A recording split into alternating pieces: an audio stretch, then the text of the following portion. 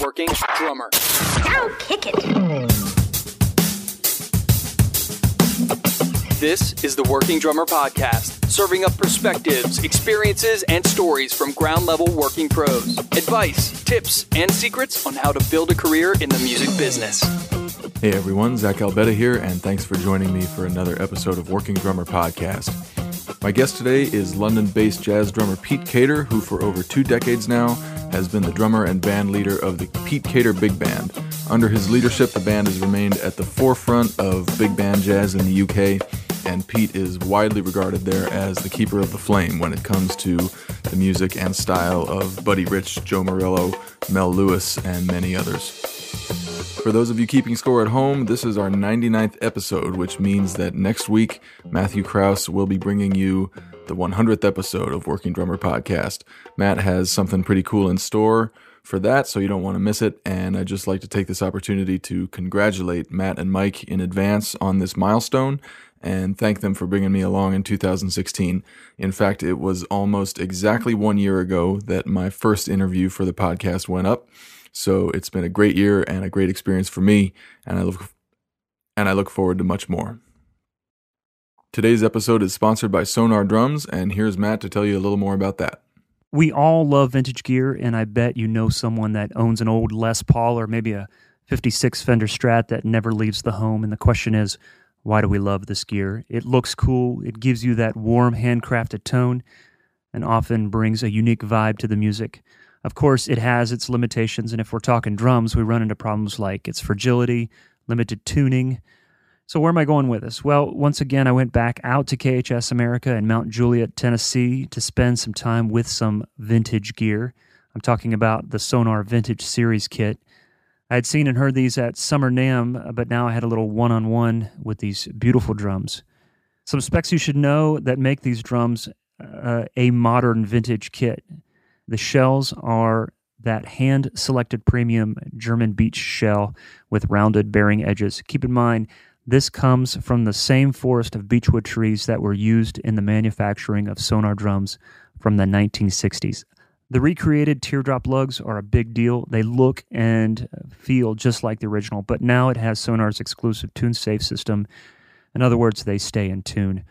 There are many beautiful finishes you can choose from, like the Vintage Pearl and my favorite, the Red Oyster. It looks, sounds, and feels like a vintage kit, but maintains the quality and reliability of a modern kit.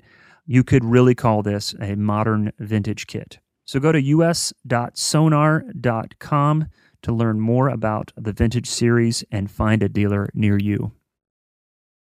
So I hope you enjoy this talk. Pete goes in depth about the art and science of big band drumming, Buddy Rich mythology versus fact, and much more. Let's get to it with Pete Cater. You're known for keeping the big band tradition alive and keeping the Buddy Rich tradition alive specifically, but you mentioned in previous interviews that Buddy Rich was not your first influence, that it was actually your dad. That's right, yeah. My father was a good drummer. He wasn't a professional drummer. He had, at the time I was born, he had a day job with General Electric. Mm-hmm. But back then in the 1960s, there were so many opportunities for musicians. He was able to be out doing gigs 5-6 nights a week. He was very much I didn't feel his absence, but he was out working all day and playing every night. Wow. And of course, the drummers of my father's age, because relatively speaking, my parents were comparatively old when I was born. They were both in their early 30s, mm-hmm. Which for that time in the UK was quite unusual. Parenting tended to be a thing that people got into in their early and mid 20s. Right. So my parents, being that little bit older, were not of a generation who had in any way been influenced by rock and roll.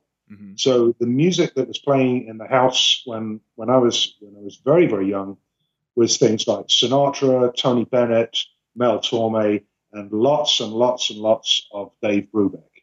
So the first big drummer for me was Joe Morello, and what a great place to start. Yeah, there isn't a better place to start in jazz drumming as far as I'm concerned. Yeah, I think a lot of people talk about how certain individuals get a head start in life because maybe they're born into a family who are very wealthy, mm-hmm. Or family with amazing connections in the music industry. But for me, my big start in life was my parents' fabulous taste in music.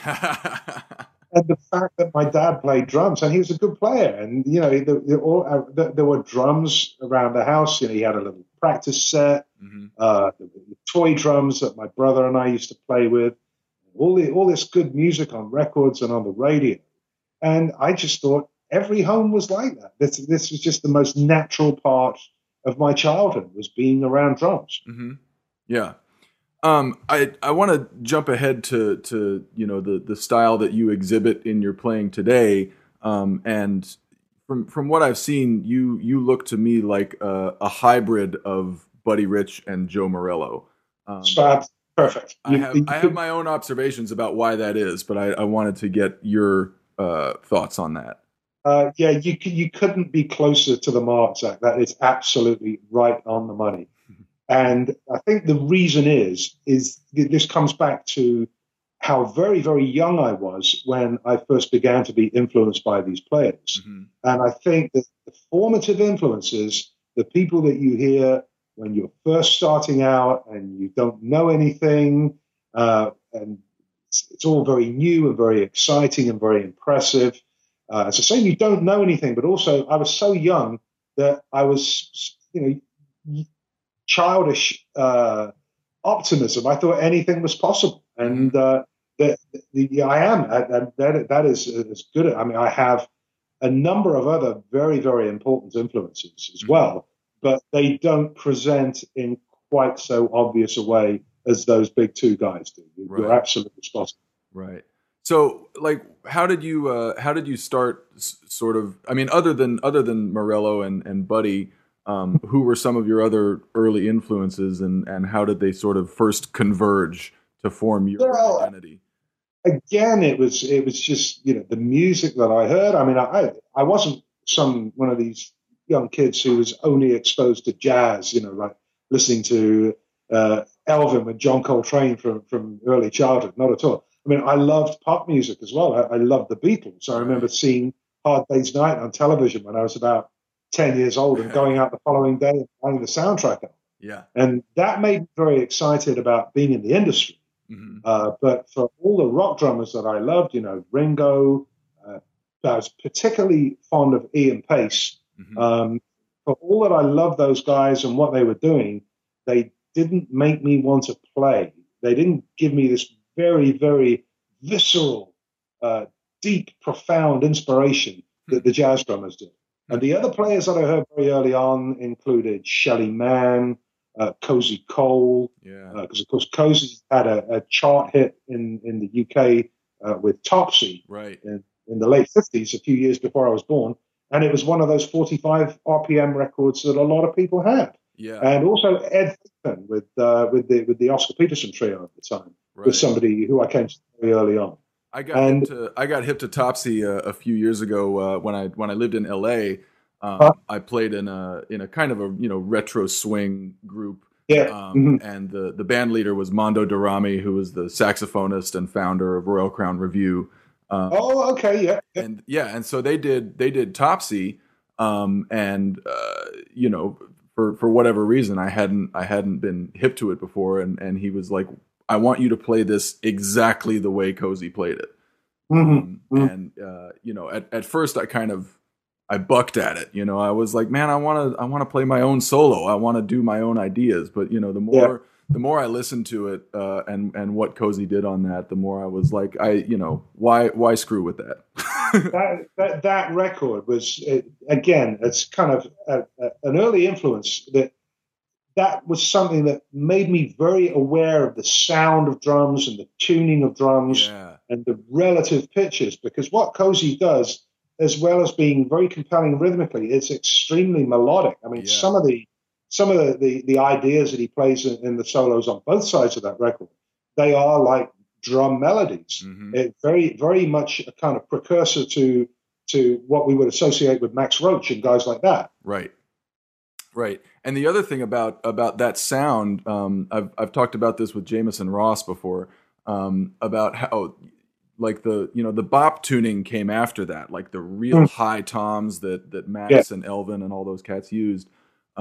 But, especially on something like Topsy, the drums still sound like drums. They're still in that mid to low range. Yeah. And it really made me kind of fall in love with that sound all over again and kind of really forsake the bop tuning, Sure. I've never been what I do in small band settings. I do like to crank the toms a little bit, but for me, the bass drum should always sound like a bass drum. I'm not one of these guys who pulls the bass drum right up to where it's in the floor tom register, right?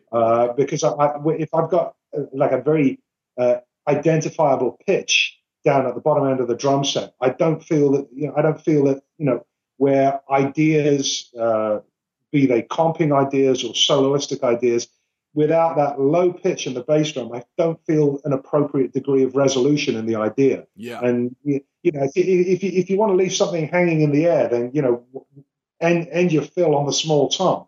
And for me, the bass drum is it's like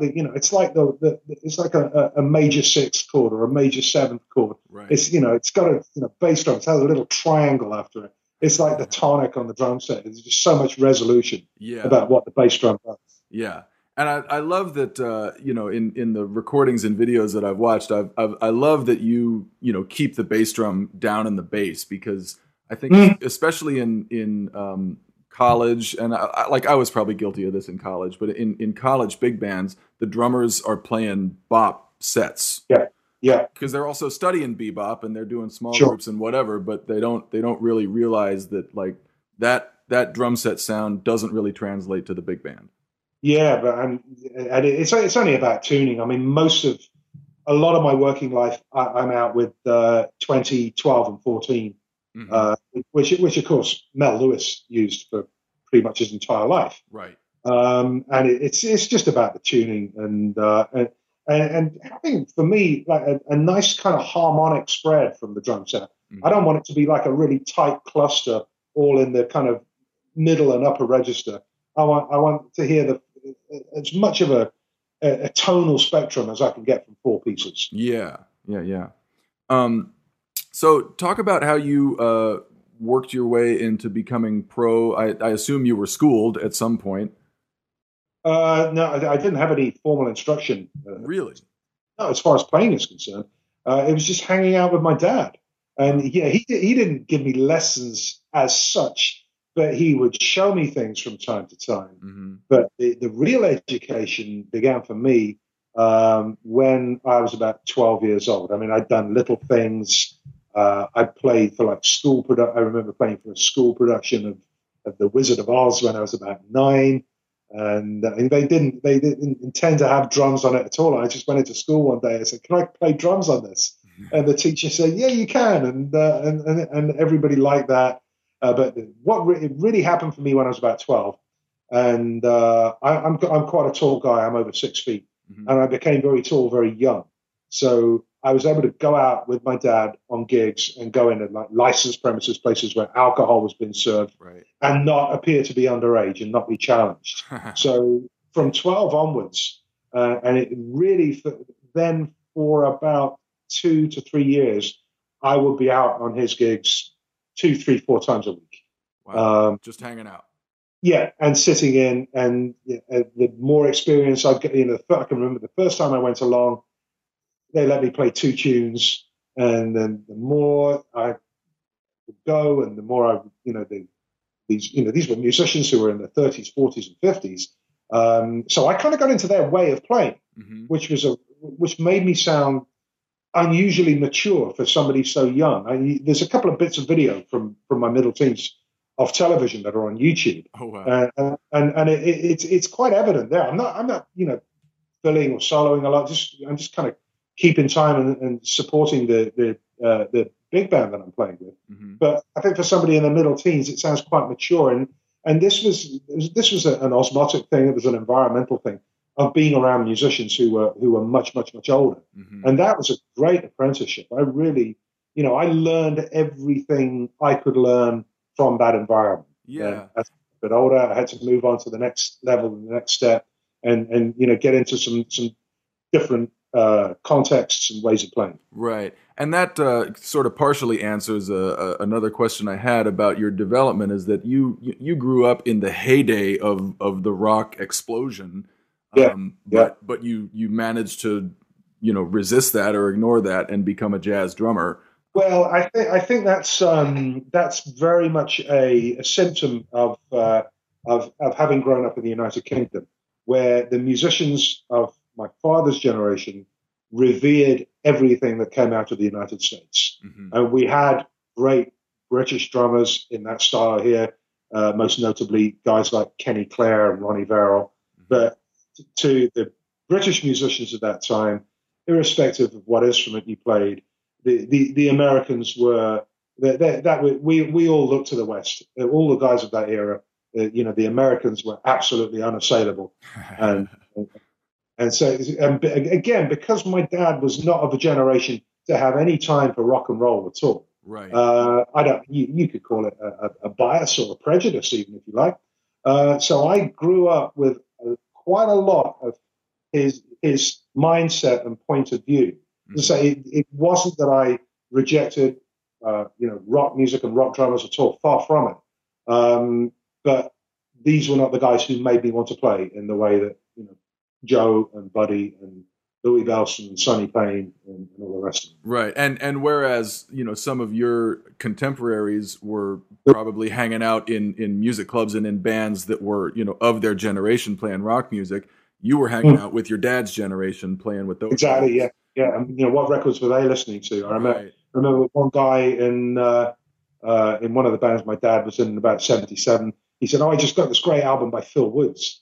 And I went right out and bought a copy of it. And again, so see, it was kind of like ripples on a pond. It was spreading out from the kind of primary core of influence. Mm-hmm. And I was picking up on what other musicians were listening to.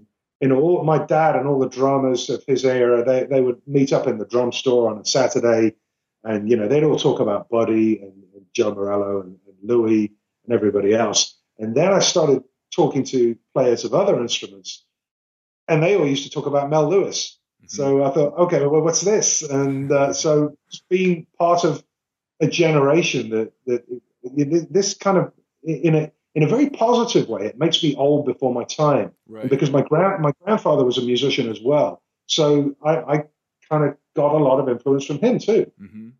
So I'm really about 150 years old. Well, you look great, man. Yeah, I'm doing okay.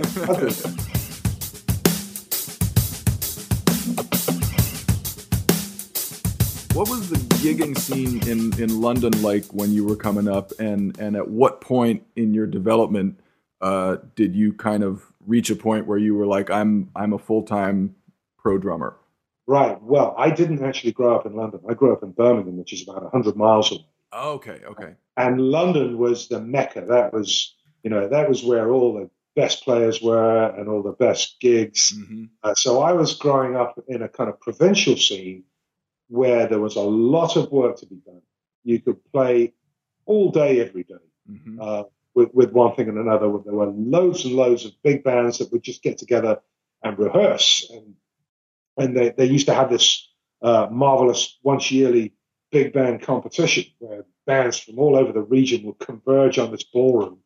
And about 10 of them would go at it from like noon till 6 p.m. Wow. So in terms of actual professional playing, I had to kind of find a way out of my my local environment, mm-hmm. which was actually quite difficult to do in a strange sort of way because there was so much work. Right. If all I cared about was playing all the time and earning decent money, I could have stayed right where I was, but I had this drive to be amongst. I wanted to play with the elite. I wanted to swim with the sharks, and I wanted to be amongst the best players I could possibly associate with. Right. And I knew that sooner or later I would have to move to London, mm-hmm. and it was actually later rather than sooner. I spent my 20s in a kind of nomadic odyssey of playing in resorts and on cruise ships and theaters all around the place. and I didn't actually land in London until I was a few weeks shy of my 30th birthday, which is kind of really, really late. So I was really coming from behind. But that had its advantages in a different kind of a way because I already had so much experience. Right. I was competing to get into the industry against guys who were 10 or sometimes more, 10, 12 years younger than me. Right. And I had so many miles on the clock at that point. I was able to kind of jump to the front of the queue. And inside 6 months, I was working all the time. Yeah, I had a similar experience. I moved to LA right around my 30th birthday, and prior to that, I had been in Kansas City for 7 years. I went to grad school there. I was gigging all the time, and like you said, there was plenty of work. I was making decent money, but I wanted to go to the mountaintop and and see what was as I think all players should. Right, absolutely. But I think we should. What you were talking about? Sorry, go ahead. Yeah, no, go on. Well, what you were talking about maybe being too old or it being late in the game. I was afraid of that. I was like, is this, I'm 30 years old. Have I missed the boat on this kind of big move? But I looking back on it, I don't think I would have been at all ready when I was, 23 or 24 or something. Right. Not just playing wise, but just having the kind of confidence and security in yourself. I think there's a lot of truth in that. And the safe way for young guys is if they get into one of the London music colleges, I think, or into one of the kind of subsidized like national type youth orchestras where they have a peer group and like a ready-made support structure. Right. If you're just going as I did, just by yourself and just found a place to live. And I knew about 3 people, right? And just hoping to find a way in, which I did. Yeah. And you have to be. I think it's definitely more difficult now. It was a lot easier back in the early 1990s when I was doing this. Yeah, I think the same could be said about LA or New York or any big music town. But what was some of the first experience you got in London? What were the first gigs that started happening for you?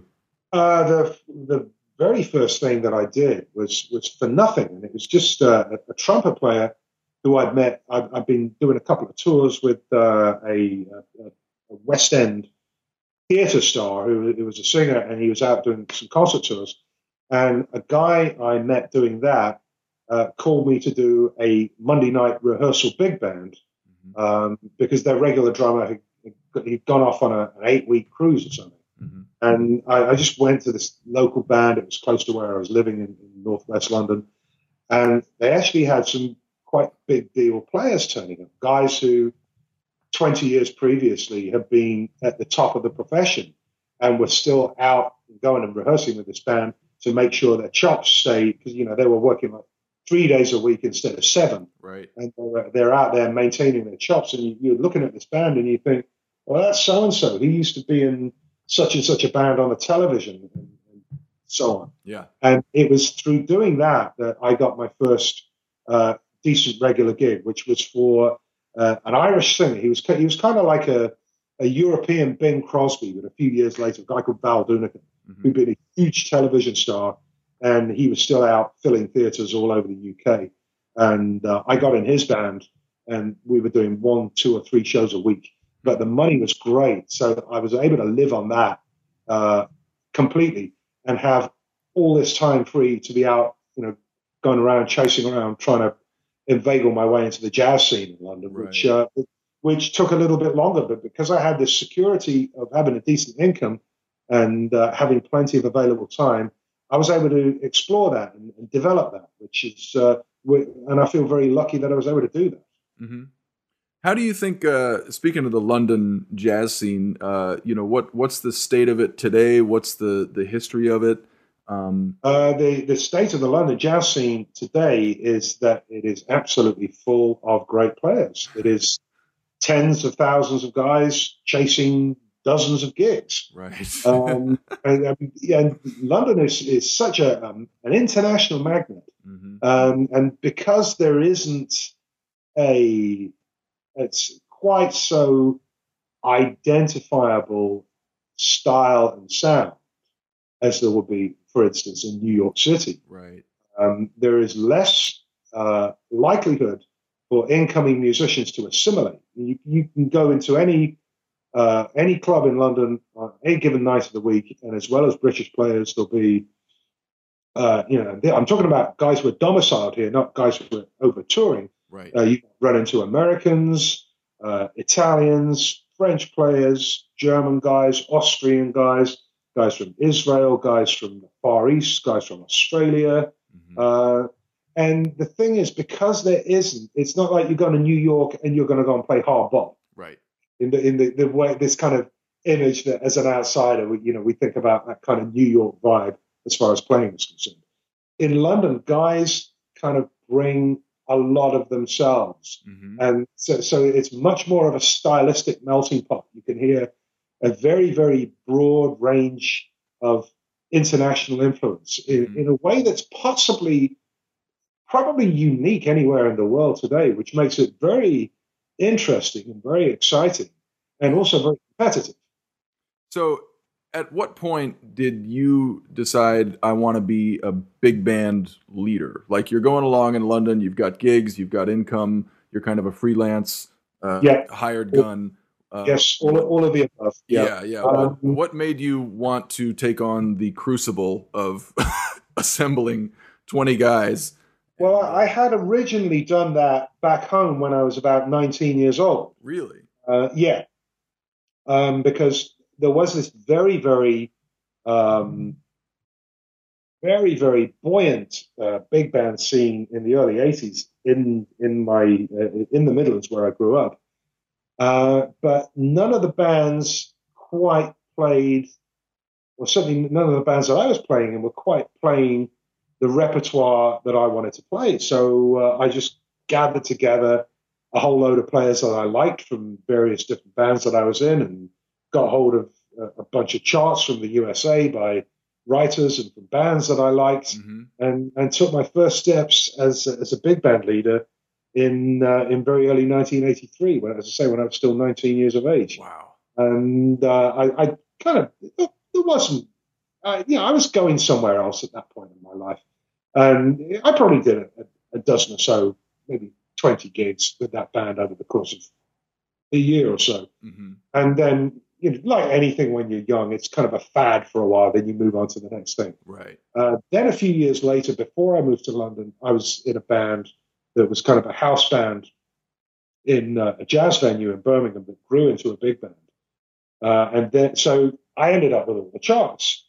And after I'd been in London about a year, I'd met a whole lot of really good young players. And there was just this, word got around that I got all this music sitting at home, because I'd brought a few things into one or two bands that I would go and play with them. And a few guys started to sort of suggest to me, they said, well, why don't you do your own thing? Why don't you? And it wasn't like I went out there with this kind of objective in mind. I just met all these really talented young players, and they could do justice to all these charts that I had. And then guys started to bring in original music that they'd written, and it just sort of took off by itself with very, very little effort on my part. But that's how it seems at this distance. Anyway, I didn't go on this kind of crusade of wanting to set this thing up and make it work. Right. It was just a very, very fortuitous time. And I was very much around the right people in the right place at the right time. And the band rehearsed every week for about 3 months and then started gigging. And that was in 1995. Right. April 30th, 95 was the first job that we ever played with the band. And what kind of gigs were you doing at that point? Was it like theater shows or just? No, the theater shows. It was kind of club gigs. It was circuit jazz gigs.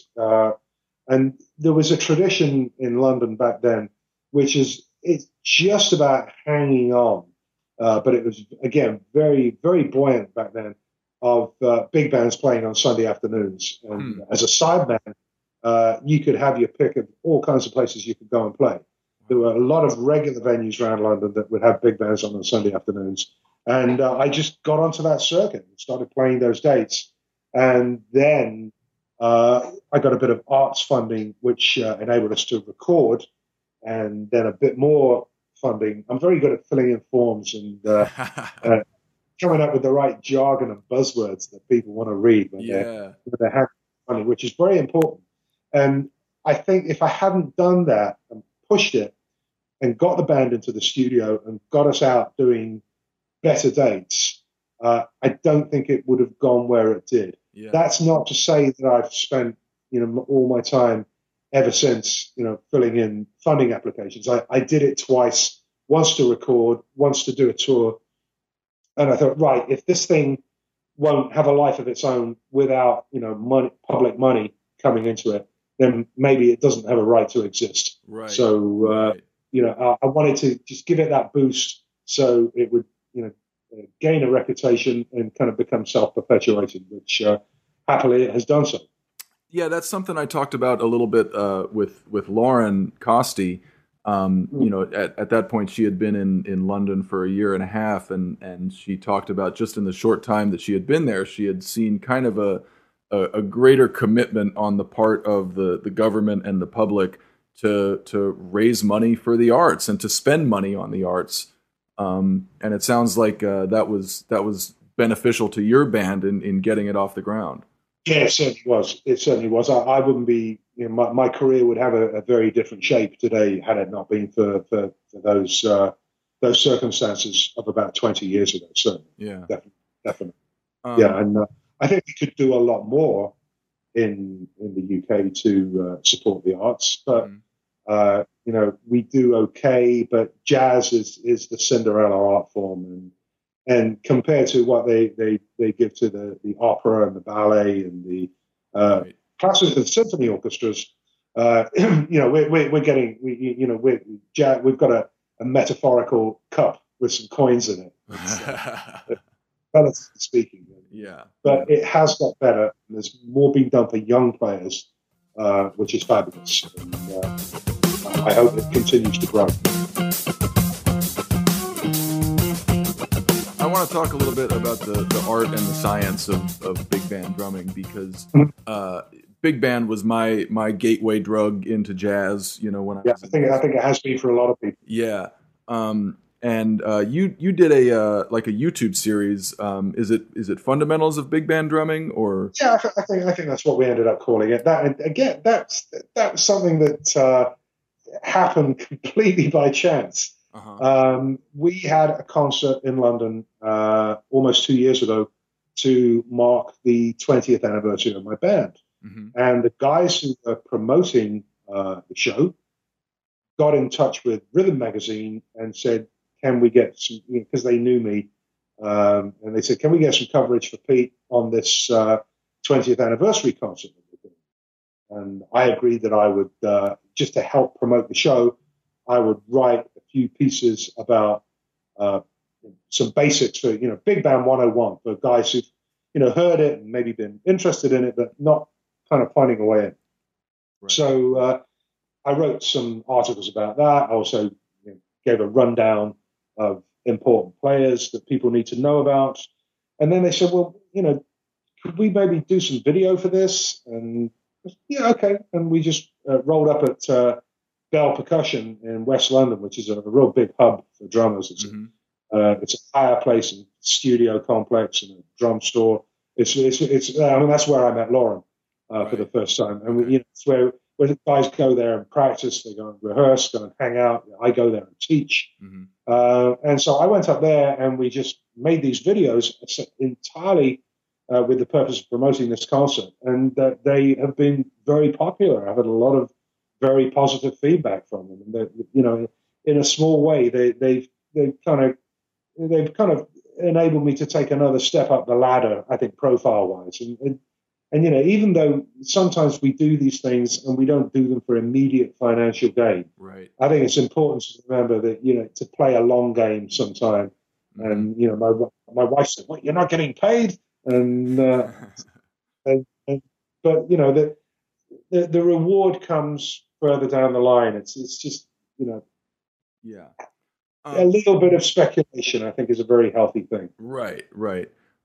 So we already talked about some of the things that you touched on in that video series about the tuning and so forth. But without asking you to reenact the entire series, what are a few sort of principles of big band drumming that you think are important for drummers to know about?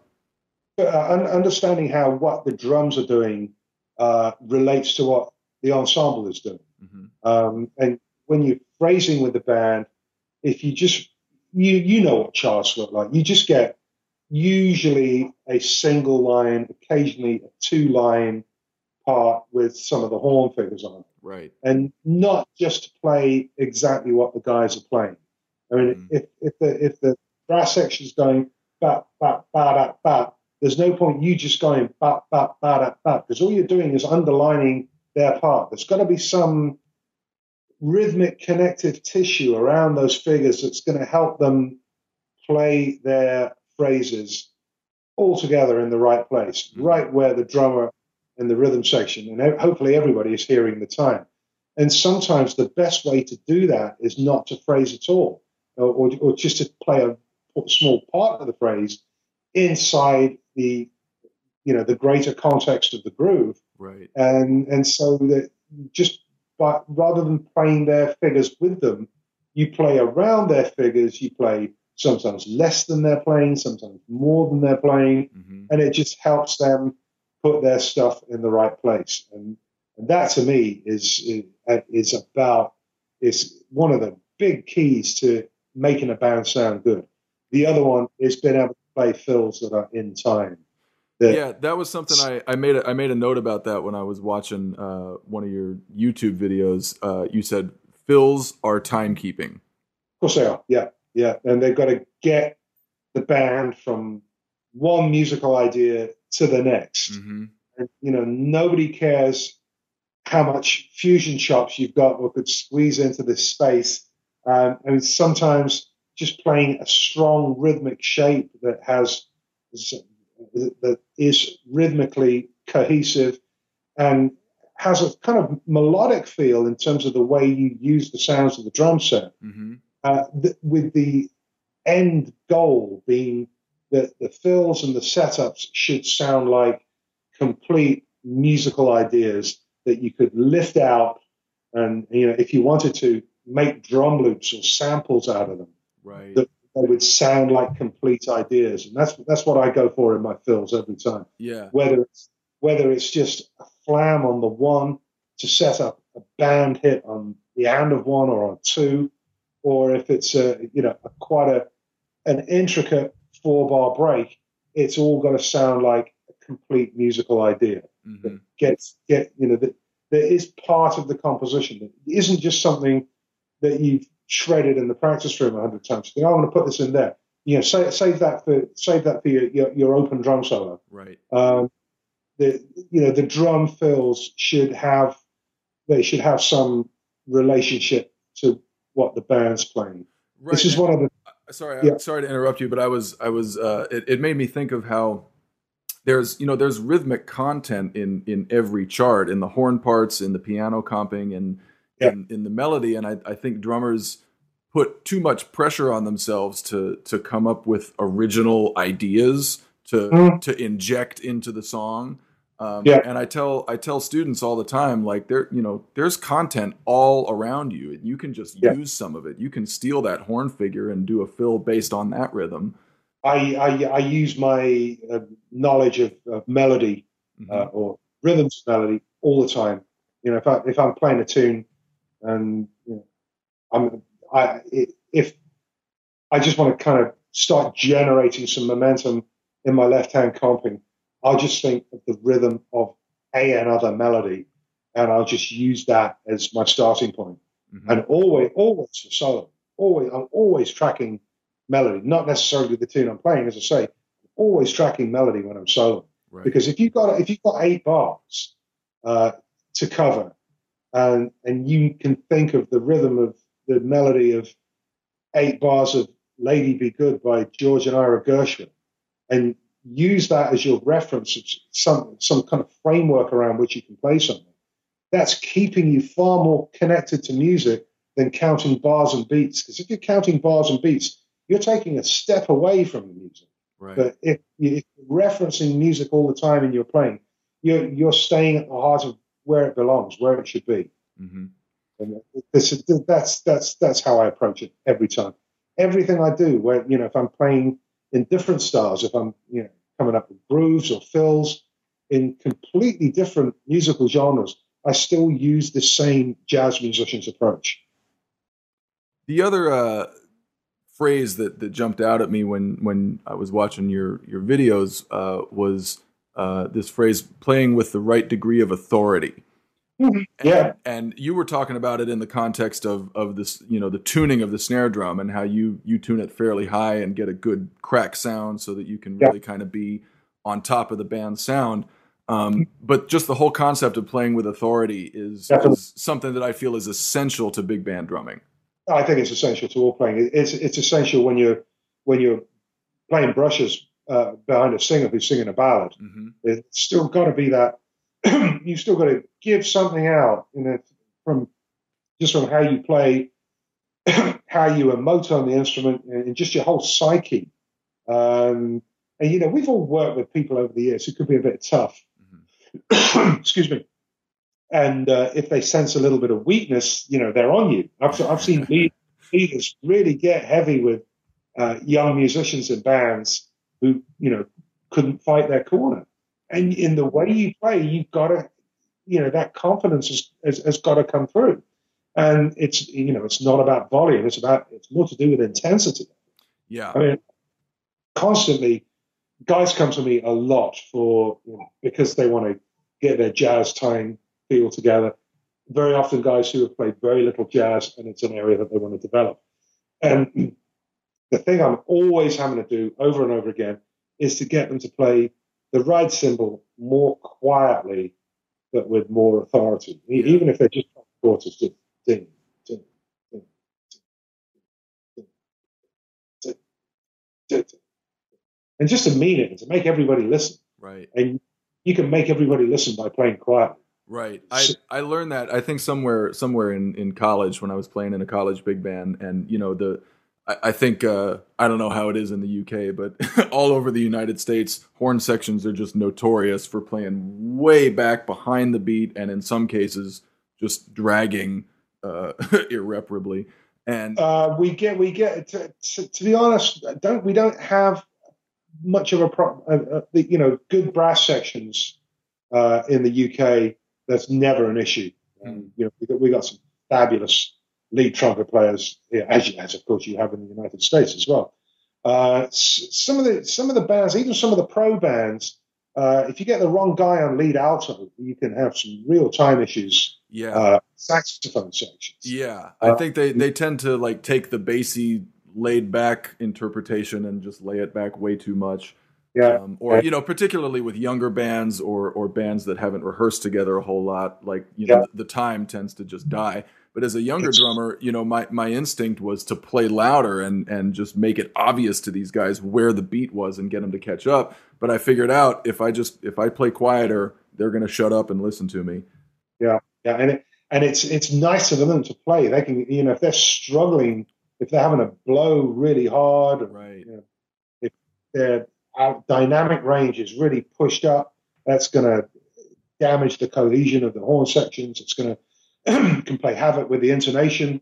So you just got to find that balance where you can make the band listen and make it comfortable for them to play.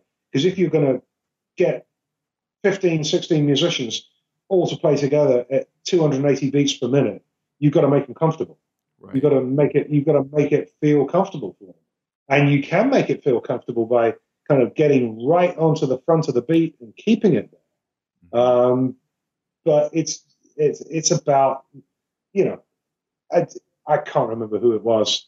I was at a National Association of Jazz Educators convention Anaheim over 30 years ago. Mm-hmm. And one of the big lessons that I learned from listening to one of the clinics there was the whole idea of playing in order to make other people sound good. Mm-hmm.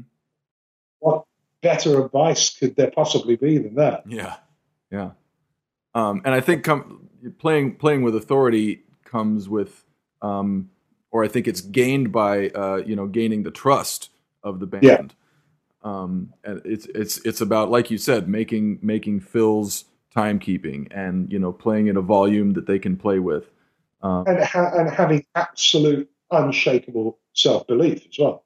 Yeah. When you sit down to play, knowing that even if you're wrong, you're right. Right. And that doesn't have to be. That's very much implicit rather than explicit. Mm-hmm. And if you just sit down and you just not without being in any way aggressive or unpleasant or contrary around people, you can just give off a vibe in your persona where you know exactly what you're doing. You can be quiet and humble and pleasant to be around. Right. But when you sit down and play the drums, everybody knows where it's at. Yep. And there's no better example anywhere in the entire history of music for that than Steve Gadd. I mean, Steve is just you couldn't meet a more chilled out, humble, kind, considerate, wonderful guy than Steve. Mm-hmm. But when he sits down to play the drums, it's business all the way. Yep. And he is so tapped into this thing of helping other musicians to sound good.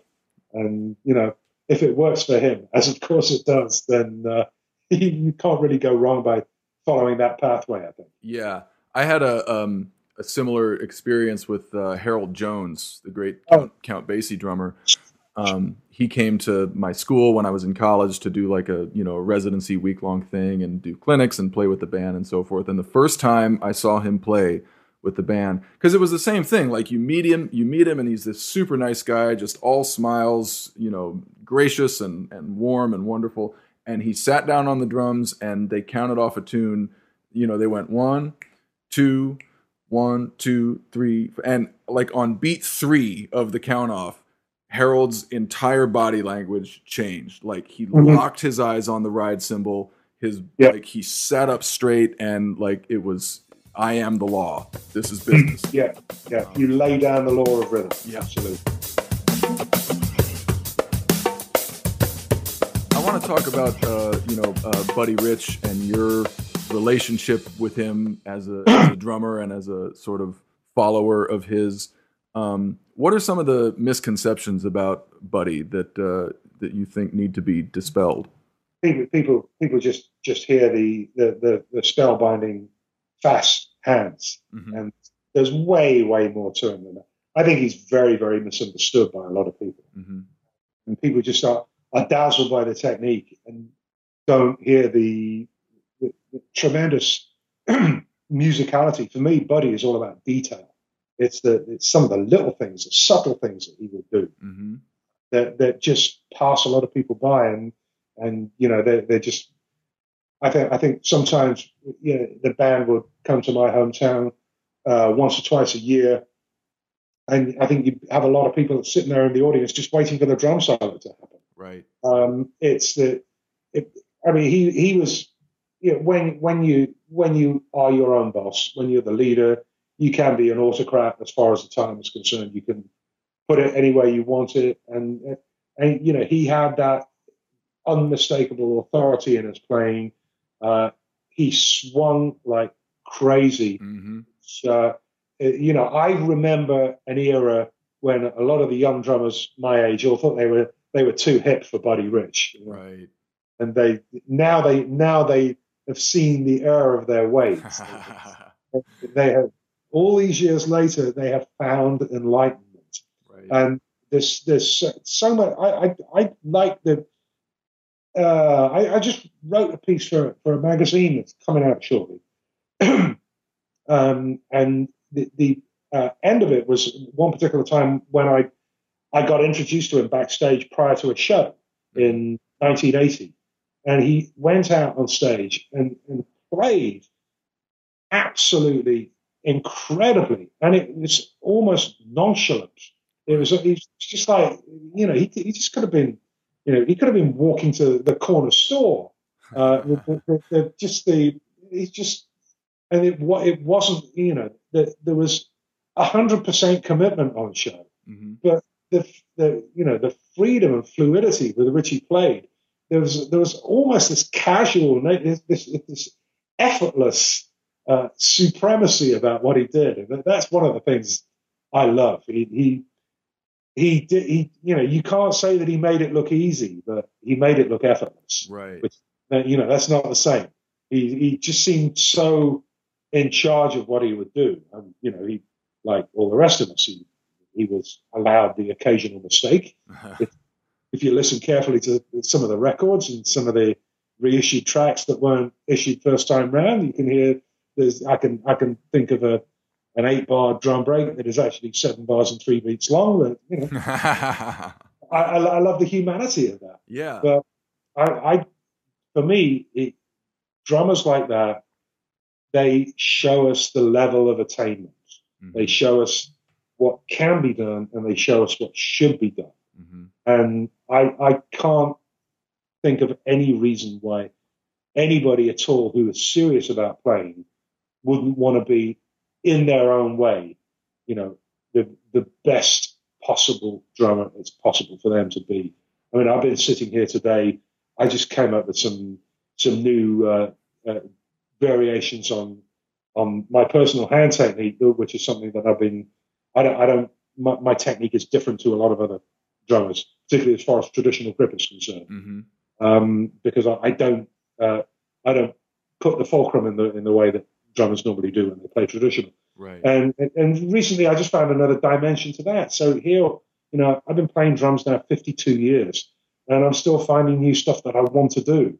We're still trying to do new stuff and get better at it. And this constant lifelong process of learning and self-improvement, and most importantly, sharing that with other people as well. That's to me, that's what it's all about. Yeah. And,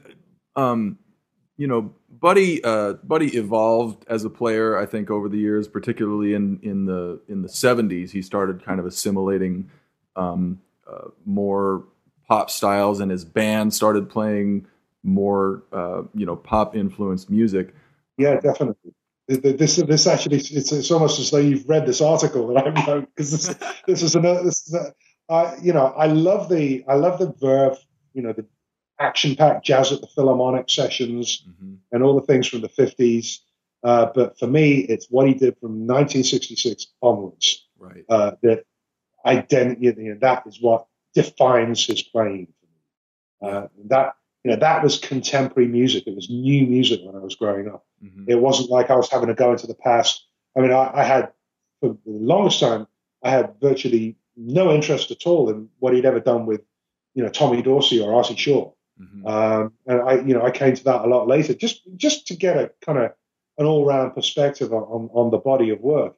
But what is really interesting to me, and it's something that never gets talked about very much, and not as much as it should, is that period from 1962 to 1966 when he was playing with Harry James's band, and is playing kind of the Buddy Rich in his late 40s is a much hipper sounding drummer than he was in his mid 30s. Mm-hmm. There's new stuff going on. There's new concepts as far as phrasing. There's more. It's almost like he suddenly discovered space in his solos. Whereas you think of some of the Jazz at the Philharmonic records, and he played these incredible athletic solos that are just they leave you open mouthed. Right. But when in the 60s he started to, he kept all it. Obviously, he retained all that fire, but it's like he tempered it with a kind of another layer of almost like reflection and space, which, to my way of thinking, made that action-packed, fiery playing all the more dazzling, mm-hmm. because there was more light and shade in what he did in later years. Right. And Well, it's, again, there were all these cliches knocking around when I was young. Drummers used to say, "Oh, Buddy Rich, it's old fashioned and he can't play rock." I never heard him play rock. I only ever heard him play jazz with jazz musicians.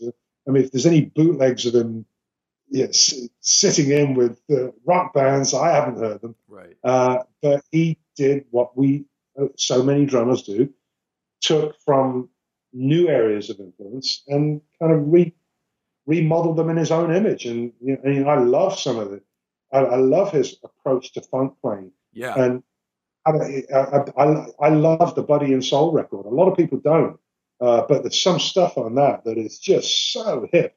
Man. And it doesn't sound like he's not playing funk like Harvey Mason.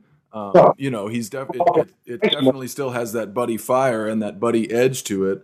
Harvey Mason wasn't playing funk like Harvey Mason back when that was recorded. Right. That wave of guys, Harvey and Gadd and all the guys who came to prominence in the 70s, they hadn't come through at that time. Mm-hmm. And of all of Buddy's playing, some of that stuff, you got to listen to the shout chorus of Love and Peace on the Buddy and Soul album. It's like 2 bars band, 2 bars break. And it's pure magic. And some of that stuff in his playing is some of the most unique stuff that he ever did. And for me, the way he used to play a jazz waltz as well was like nobody else. Yeah. He had this really muscular approach. You'd hear him play tunes like Willowcrest and Greensleeves and Goodbye Norwegian Wood and to an extent. I think it went when the tempos were a little bit quicker. Okay. And he just had this thing going on.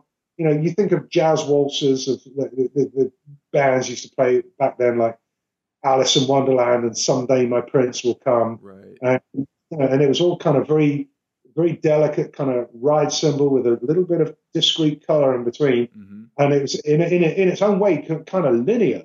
And then Buddy comes along with this 4-limbed approach that is, and I can actually do quite a good takeoff of it. And it's something that I did it for Greg Bissonette one time, and he just loved it. And those two elements of his playing, I consider to be amongst the most unique things of his, that when you hear them, there's only one person it can be. Right. Whereas, if you listen to a 1950s Verve album, there are a number of drummers you could possibly, until the solos start, then it's Buddy. Right. But there are, hey, is this Buddy? Or is that, or might that be Alvin Stoller, or is that Lee Young, or is it J.C. Hurd? Sometimes there's a little ambiguity about who you might be listening to. Mm-hmm. But there's some of those things that he did in later years, it's first, second, and last Buddy Rich and Buddy Rich alone. Yeah. I heard Peter Erskine talking about Buddy, and without being disparaging to Buddy at all, Peter said, in a way, Buddy kind of ruined big band drumming. And what he meant by that was that, students and young drummers who are learning how to play big band often go straight to Buddy Rich and that really out front, drums as the leader kind of concept, when really they should be looking at Mel Lewis. Well, I've often said that, and I have to disagree with Peter in this regard, because the young drummers, and I don't wish this in any way to sound patronizing, if you've got a young player who's 11, 12, 13 years of age, he might not be ready for Mel Lewis. He might not be ready to listen to ABC Blues or some of that stuff. The subtlety of what Mel was doing might be a little bit obtuse for somebody that young. Mm-hmm. This is one of the things why Buddy is so important. It's one of these things that doesn't get said. He was this kind of everyman virtuoso. Mm-hmm. Anybody walk in off the street or come home at night and switch channels on television, and without knowing anything about drums or knowing anything at all about jazz, or without even knowing who he was, you're looking at greatness. Right. And this is where the gateway is to be found. Because if you show that to a young player, just as I'd heard him from regularly on records from when I was about 5. And a couple of years later, actually saw him on television. And it was actually seeing him that had the impact. And that made me go for it. And, we have to have the gateway. And I don't subscribe to any kind of point of view that Buddy in any way ruined big band drumming at all. Well, I think what he meant by that is that, young drummers try to do too much too soon. We've all overplayed at some point. Right. On the videos of mine that we were talking about earlier, I did a little piece about overplaying there, where I deliberately played fills with way too many notes. Right, I remember that. A couple of those fills sounded like fills I do. And I actually got some very positive feedback about it because, although there was too much in them, I made sure they ended in the right place. But yeah, it's just part of the growing up process, and anything. This was like there was a lot of controversy when the Whiplash movie came out, or around about 2 years ago, and I felt very strongly that there's so much negativity in various media about it, and I thought, well, anything that is bringing this type of music to a young audience for the first time, if just a few of them come out of the cinema thinking, oh, that was really cool, I really like that music. What was that tune called? Is that tune called Caravan? Is that other tune called Whiplash? Mm-hmm. Oh, it's written by, who was it written by? Hank Levy? Who's Hank Levy? What else did he write? I like Hank Levy's music. This is how it starts. This is, none of us are born into this life fully formed. Right.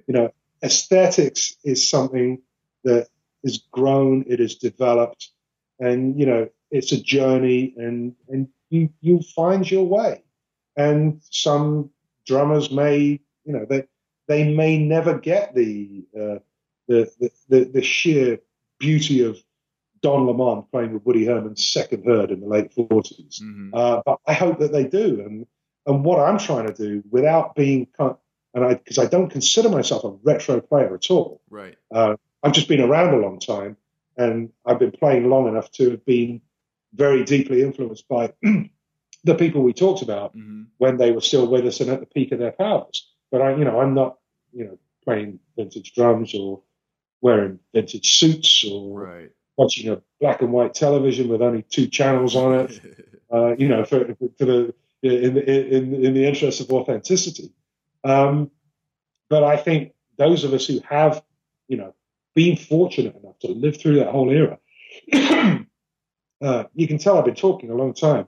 Those of us who have been fortunate enough to have lived through that whole era owe it to the young people who are coming around now to give them as much insight as we can into what it was really all about and what it still is really all about, in the hope that they might feel inspired by some of what they hear and what they see, and pick it up themselves and take it forward and do, maybe do something completely new with it, which would be amazing. Have you read the book, The Torment of Buddy Rich? Yeah, I have. I think that's the best book about him that I've ever read. I do too. It's the Mel Torme book was very good, but a lot of it's about Mel Torme. But the John Minahan book I thought was very, very insightful. Yeah, really. Talking about what it's all about. Buddy placed a high value on playing live and communicating with an audience, which I think you do too. I do. Yeah. And I think the reason that he got a bad rap in some ways. I mean, you hear the bus tapes of him like screaming at his band. But when you can I talk? Can I just talk about that for a moment? Yeah. I know guys who were in the band when those tapes were recorded, and I believe, and none of us can be certain. This is only conjecture. I believe that Buddy was to some extent aware of their existence. But the tragedy for me is that there are people out there who can probably recite whole chunks of those tapes because they heard them on Seinfeld or something, right? And they don't know Big Swing Face from Bugle Call Rag. When you play them a Buddy track, they wouldn't know what it was, right? And I think it's a bit of a shame that it kind of adds to the sort of the kind of the sort of street legend thing. Right. But I think it's a bit of it's like some of the books that were written about Sinatra, particularly the one by Kitty Kelly, which was a knockdown, drag out, no holds barred revelation of everything that Sinatra got up to in his life. Right. Which I mean, I read it 3 times, but I thought it was nevertheless a somewhat unnecessary intrusion. And I do believe that a lot of times, and this is particularly hard to get your head around in our modern social media age, a lot of times we just should kind of enjoy what these artists have given to us in the way they chose to communicate with us as listeners, as audience members, and kind of leave it there.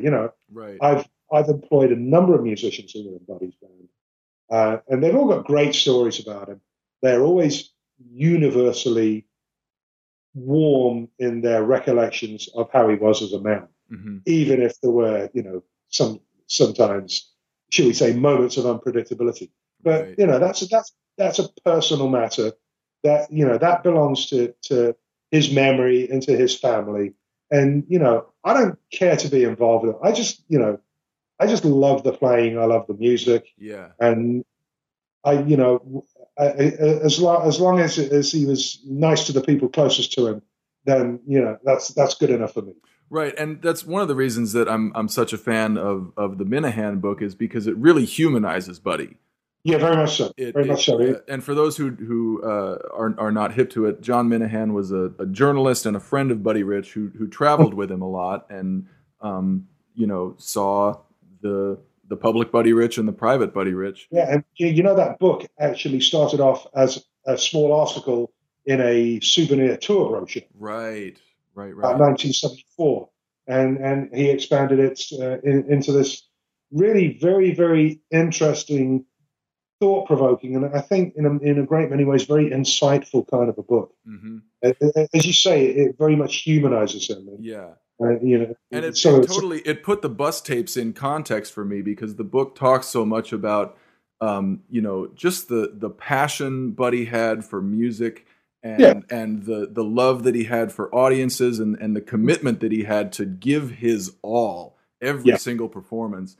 And the way that he expressed it might not have been terribly constructive, but those bus tapes and the fury that Buddy was kind of famous for, I think, came from his perception that the guys in his band were not giving as much as he was. They weren't as committed as he was.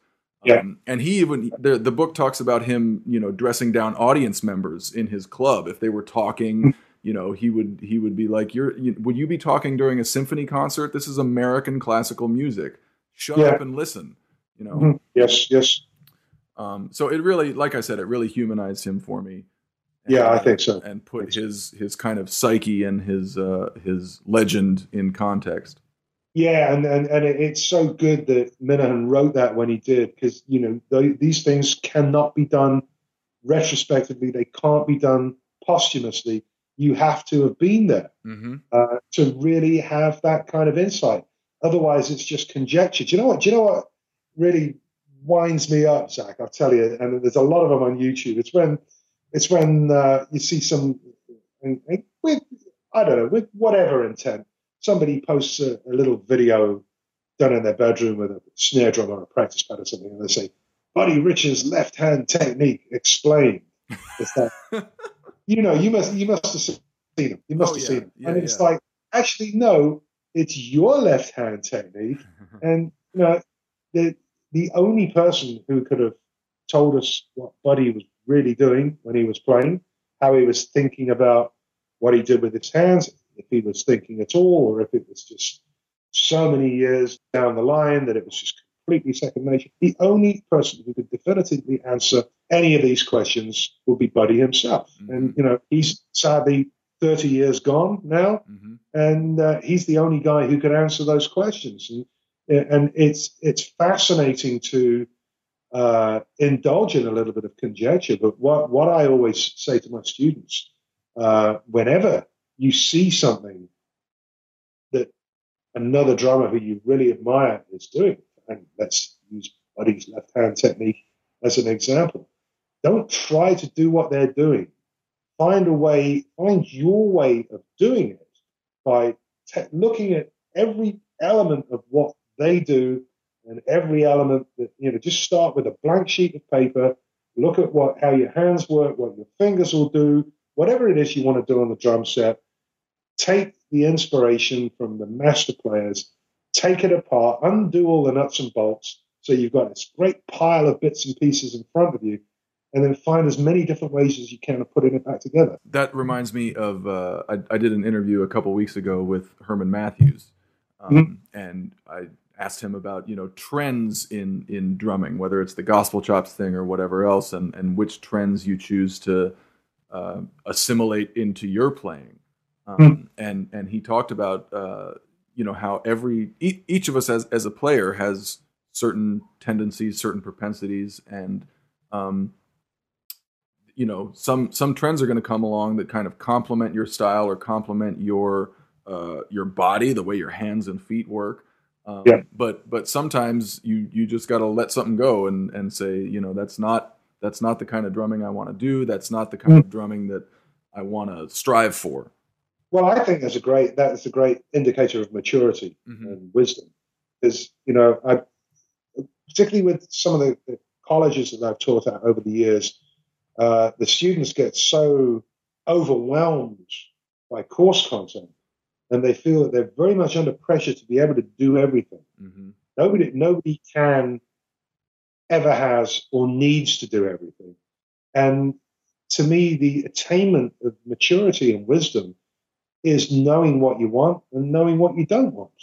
And that may have a bearing on your lifestyle. It may have a bearing on how much money you earn, the kind of life you're able to lead. But I think having the integrity to play the instrument the way you want to play it is something that everybody should strive for. Don't get me wrong, the young players who I'm sending out to college now, as well as my private students who are in their 20s and 30s, I'm telling them, go out and be whatever the industry wants you to be. Go out there and play to the demands of the industry, whatever is the hip thing, whatever is the perceived current style. And I think you're probably quite a bit younger than me, Zach, but I remember in the 1980s when suddenly everybody started playing black Yamaha recording series drums. Yeah. Then a few years later, they started playing Cherrywood Yamaha recording series drums. And these things that, because of the people who are the most influential at the top of the industry, they trickle down to everybody else. And that's a kind of a lazy example on my part there of, equipment and replica drum sets. Right. But in playing terms, these things become part of the everyday vocabulary. Yeah. And a lot of it kind of rises to the surface and becomes what's expected of drummers. And you can never really second guess what the next trend is going to be. But I think the young professional players really should get as close as they can to doing that. Do what the industry wants you to do. Because if you can do that, you're going to travel the furthest. Right. And, when you're 41 years old and you got gold records on every wall of every room of your £5 million house, or maybe not, because that kind of material attainment is not what everybody wants. Right. Then, as you kind of you can say, all right, this is why I learned to play, and this is why I consider myself to be one of the most fortunate drummers out there, because all the stuff that made me really excited about drumming when, before I was even 6 years old, is all present in my professional life now. And I'm exactly the drummer I dreamed about being when I was a very small child, which is pretty cool. Yeah, I think it is. It's cool to watch. It's cool to hear. And it was great to talk to you, man. Thank you very much. It's been a pleasure. Many thanks to Pete for sharing his time and expertise with us. Again, that book is called The Torment of Buddy Rich by John Minahan. I recommend it as highly as Pete does, and we put a link to it on the episode page for Pete's interview at workingdrummer.net. and also check out his YouTube series entitled Pete Cater's Guide to Big Band Drumming. A lot of great information in there. Again, Matthew Krause is back with you next week for our 100th episode, and as always, thanks for listening.